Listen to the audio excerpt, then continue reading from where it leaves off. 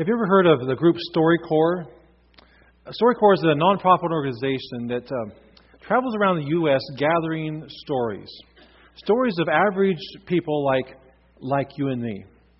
The concept is pretty simple. The way it works is they'll pull into a city with their trailer and they'll set up a booth and they'll invite people to come, to bring one person who wants to tell their story. And they'll sit in that booth for 40 minutes. They'll record it, give the person a copy of their story, and then send a copy of it to the Library of Congress where it's archived. The point is they want people to understand and remember that their stories are important and will not be forgotten.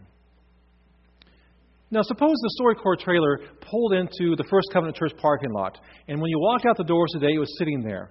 And they invited you to come into the booth and to tell your story. What would your story be? What great victories would you share? What difficult times and obstacles would you talk about?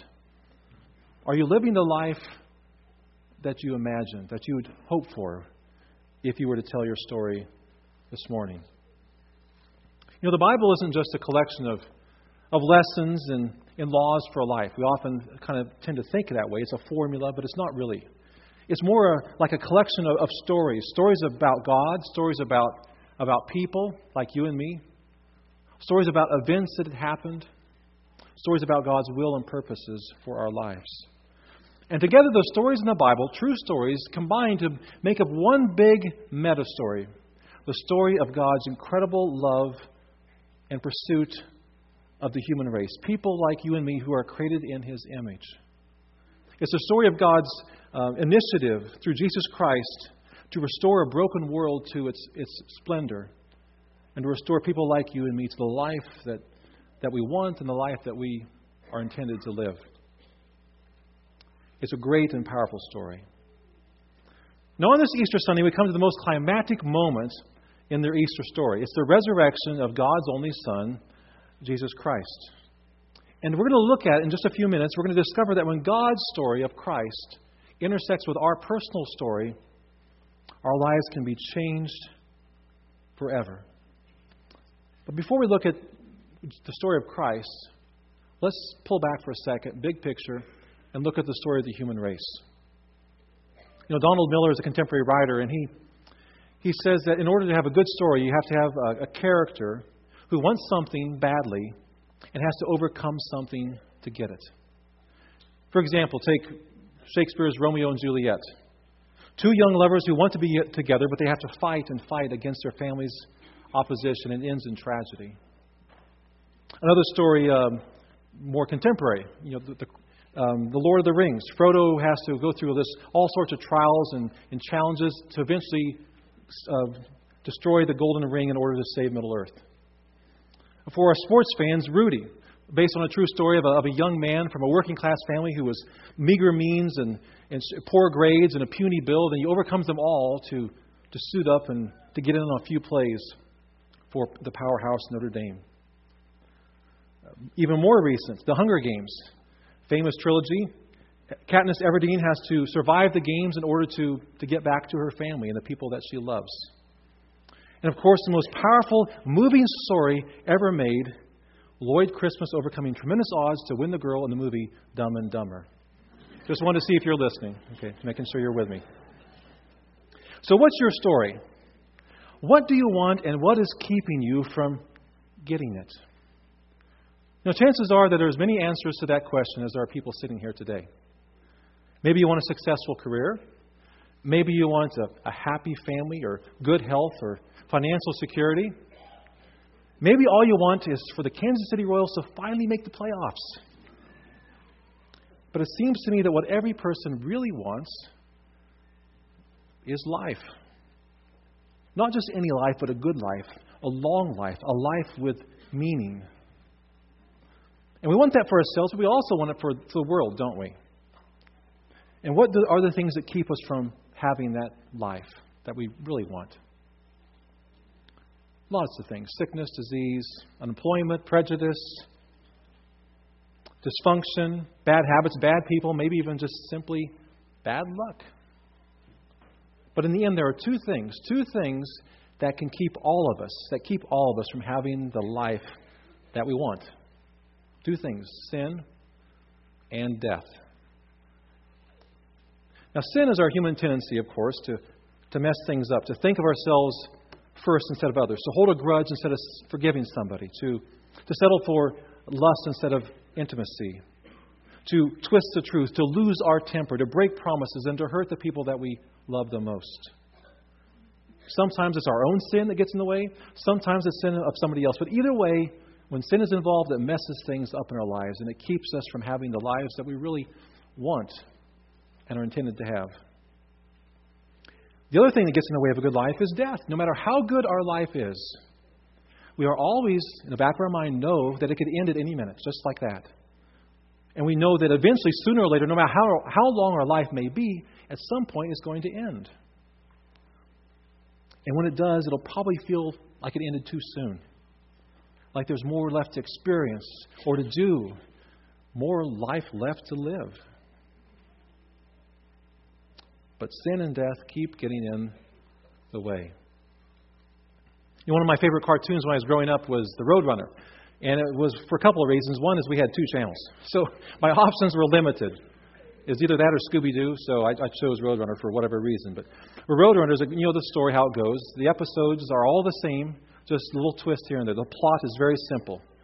You have Wile E. Coyote, who is chasing that elusive, pesky, annoying Roadrunner. Well, this past week, as I was kind of thinking through things for this morning, believe it or not, I came across a story that a dad told about his youngest kid and the Roadrunner cartoon. He tells the story that they were at a restaurant and there were TVs all over the walls and there were cartoons on loops that were just playing over and over again, but the sound was muted. There were 6 people in the family, and the youngest, who was a 4-year-old, was sitting there with his eyes glued to one of the screens. And on this screen was a loop of the Roadrunner just going over and over and over again. Wile E. Coyote strapping on rocket-propelled roller skates. Wile E. Coyote shooting himself out of a cannon, or launching himself from a giant slingshot, trying to catch the elusive Roadrunner. Without taking his eyes off the screen, after a long time, their 4-year-old had an epiphany. And he said, no matter what he does, he's never going to get the chicken. Isn't that the human storyline, really? You know, no matter what we do, we're never going to beat sin, and we're never going to beat death completely, are we? No matter how many self-help books we read, no matter how many promises we make to ourselves or others, no matter whatever it might be, our sin in our lives continues to wreak havoc and keep us from having completely the life that we want. No matter how many peace treaties are signed, no matter how many relief efforts are launched in this world, we will never completely fix what is wrong on this globe.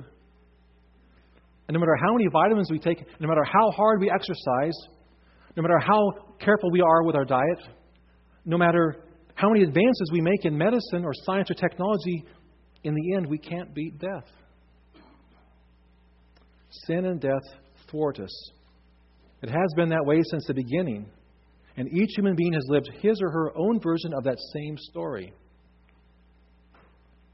And that's not to say that our lives are never good. We're blessed in many ways. We have good lives for the most part. But they are never as good or never as long as we want them to be. So with that in mind, the story of the human race, let's zero in now on a better story. A story that can change the trajectory of our own stories. The story of Jesus Christ. Now, the story of Jesus Christ begins as a classic rags to riches story. The child is conceived out of wedlock. He's born to a peasant couple who are on the road. His first night is spent in a barn. He's laid in a bed of straw.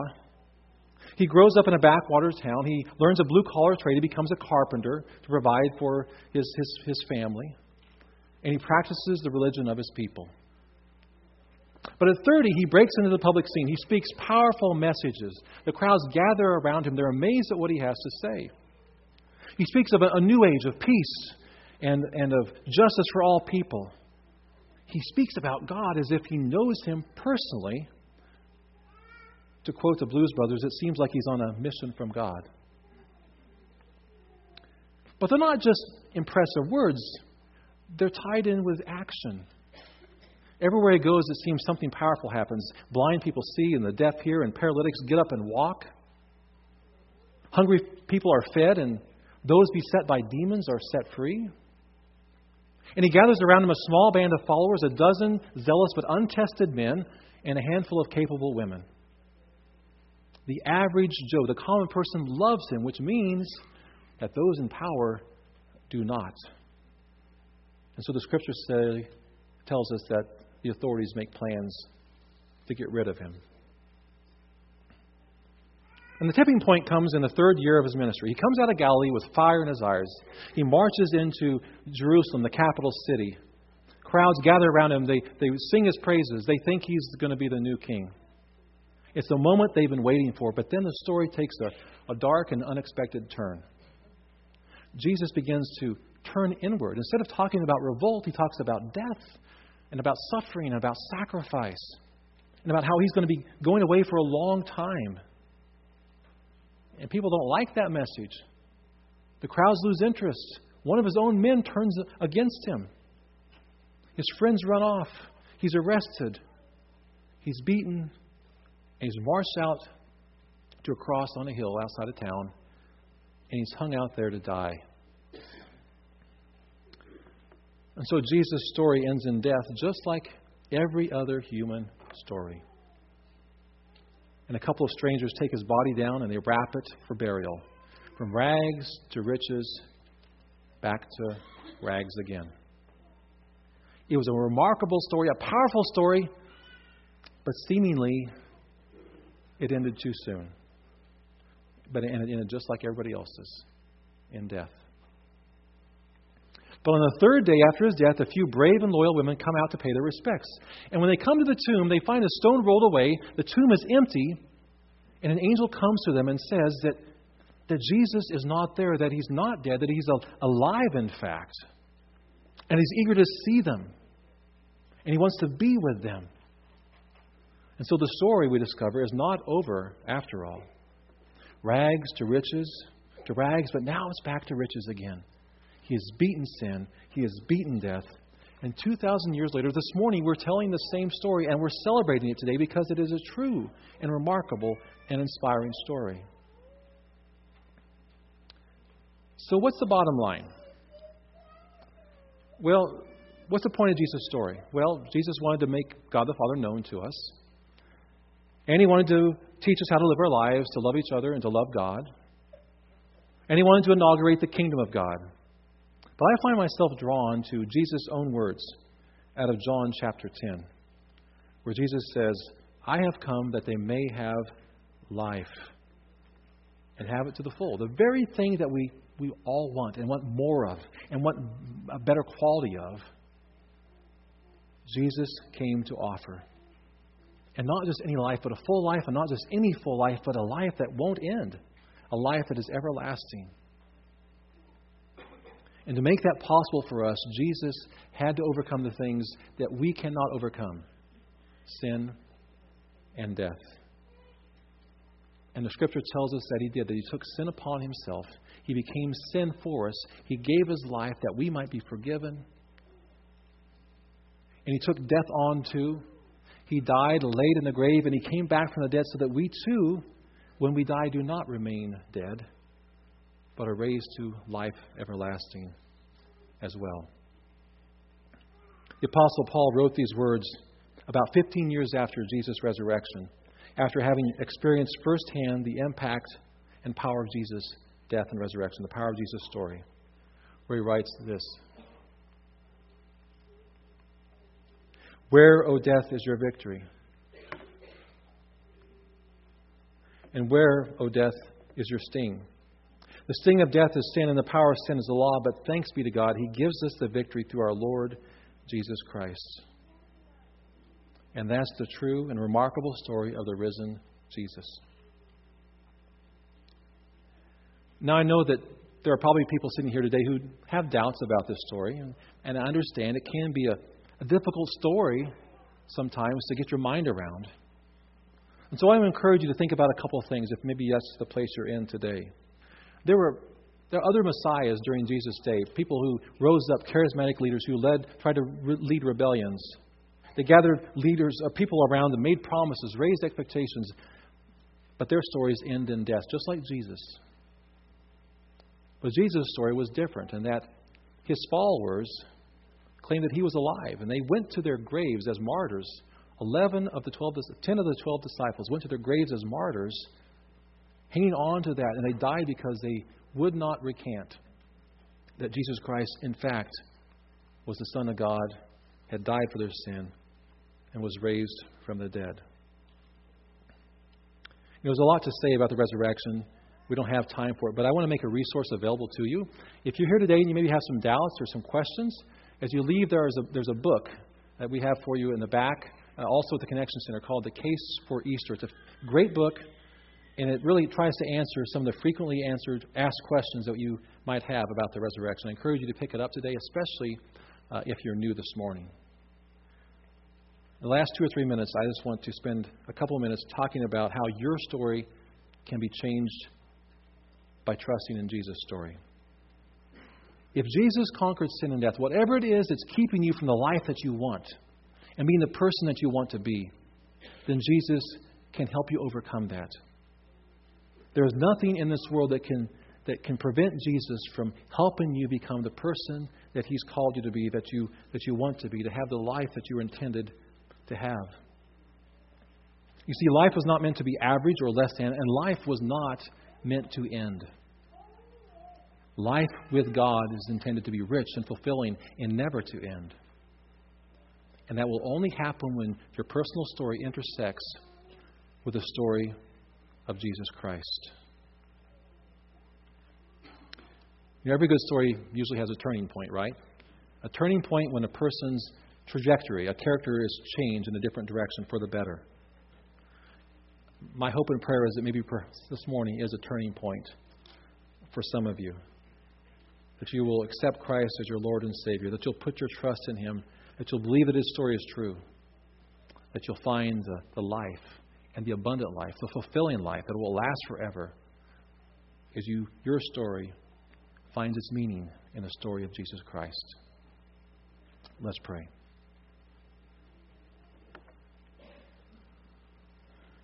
Father, we thank You for Your Son, Jesus Christ, and we pray, Lord, that this morning You would just bless each person here, that they would sense Your presence, that they would affirm the truth of the resurrection. Lord, that You would draw them to Yourself. Lord, we thank You that when we come to You and simply say, I believe in You, and I believe in Your death for my sins, I believe in Your resurrection from the dead, I trust in You. When we simply say that, Lord, we know that our story is now changed forever. And that though we will someday die on this earth, our eyes will then open in heaven. And we will have life, and life to the full with You and all Your people forever. So, Lord, we thank You for this Easter day. We thank You that we serve a risen Lord. We pray for Your blessing upon each person here. May our stories be changed forever through Your story, Your truth, the person of Jesus Christ. Amen.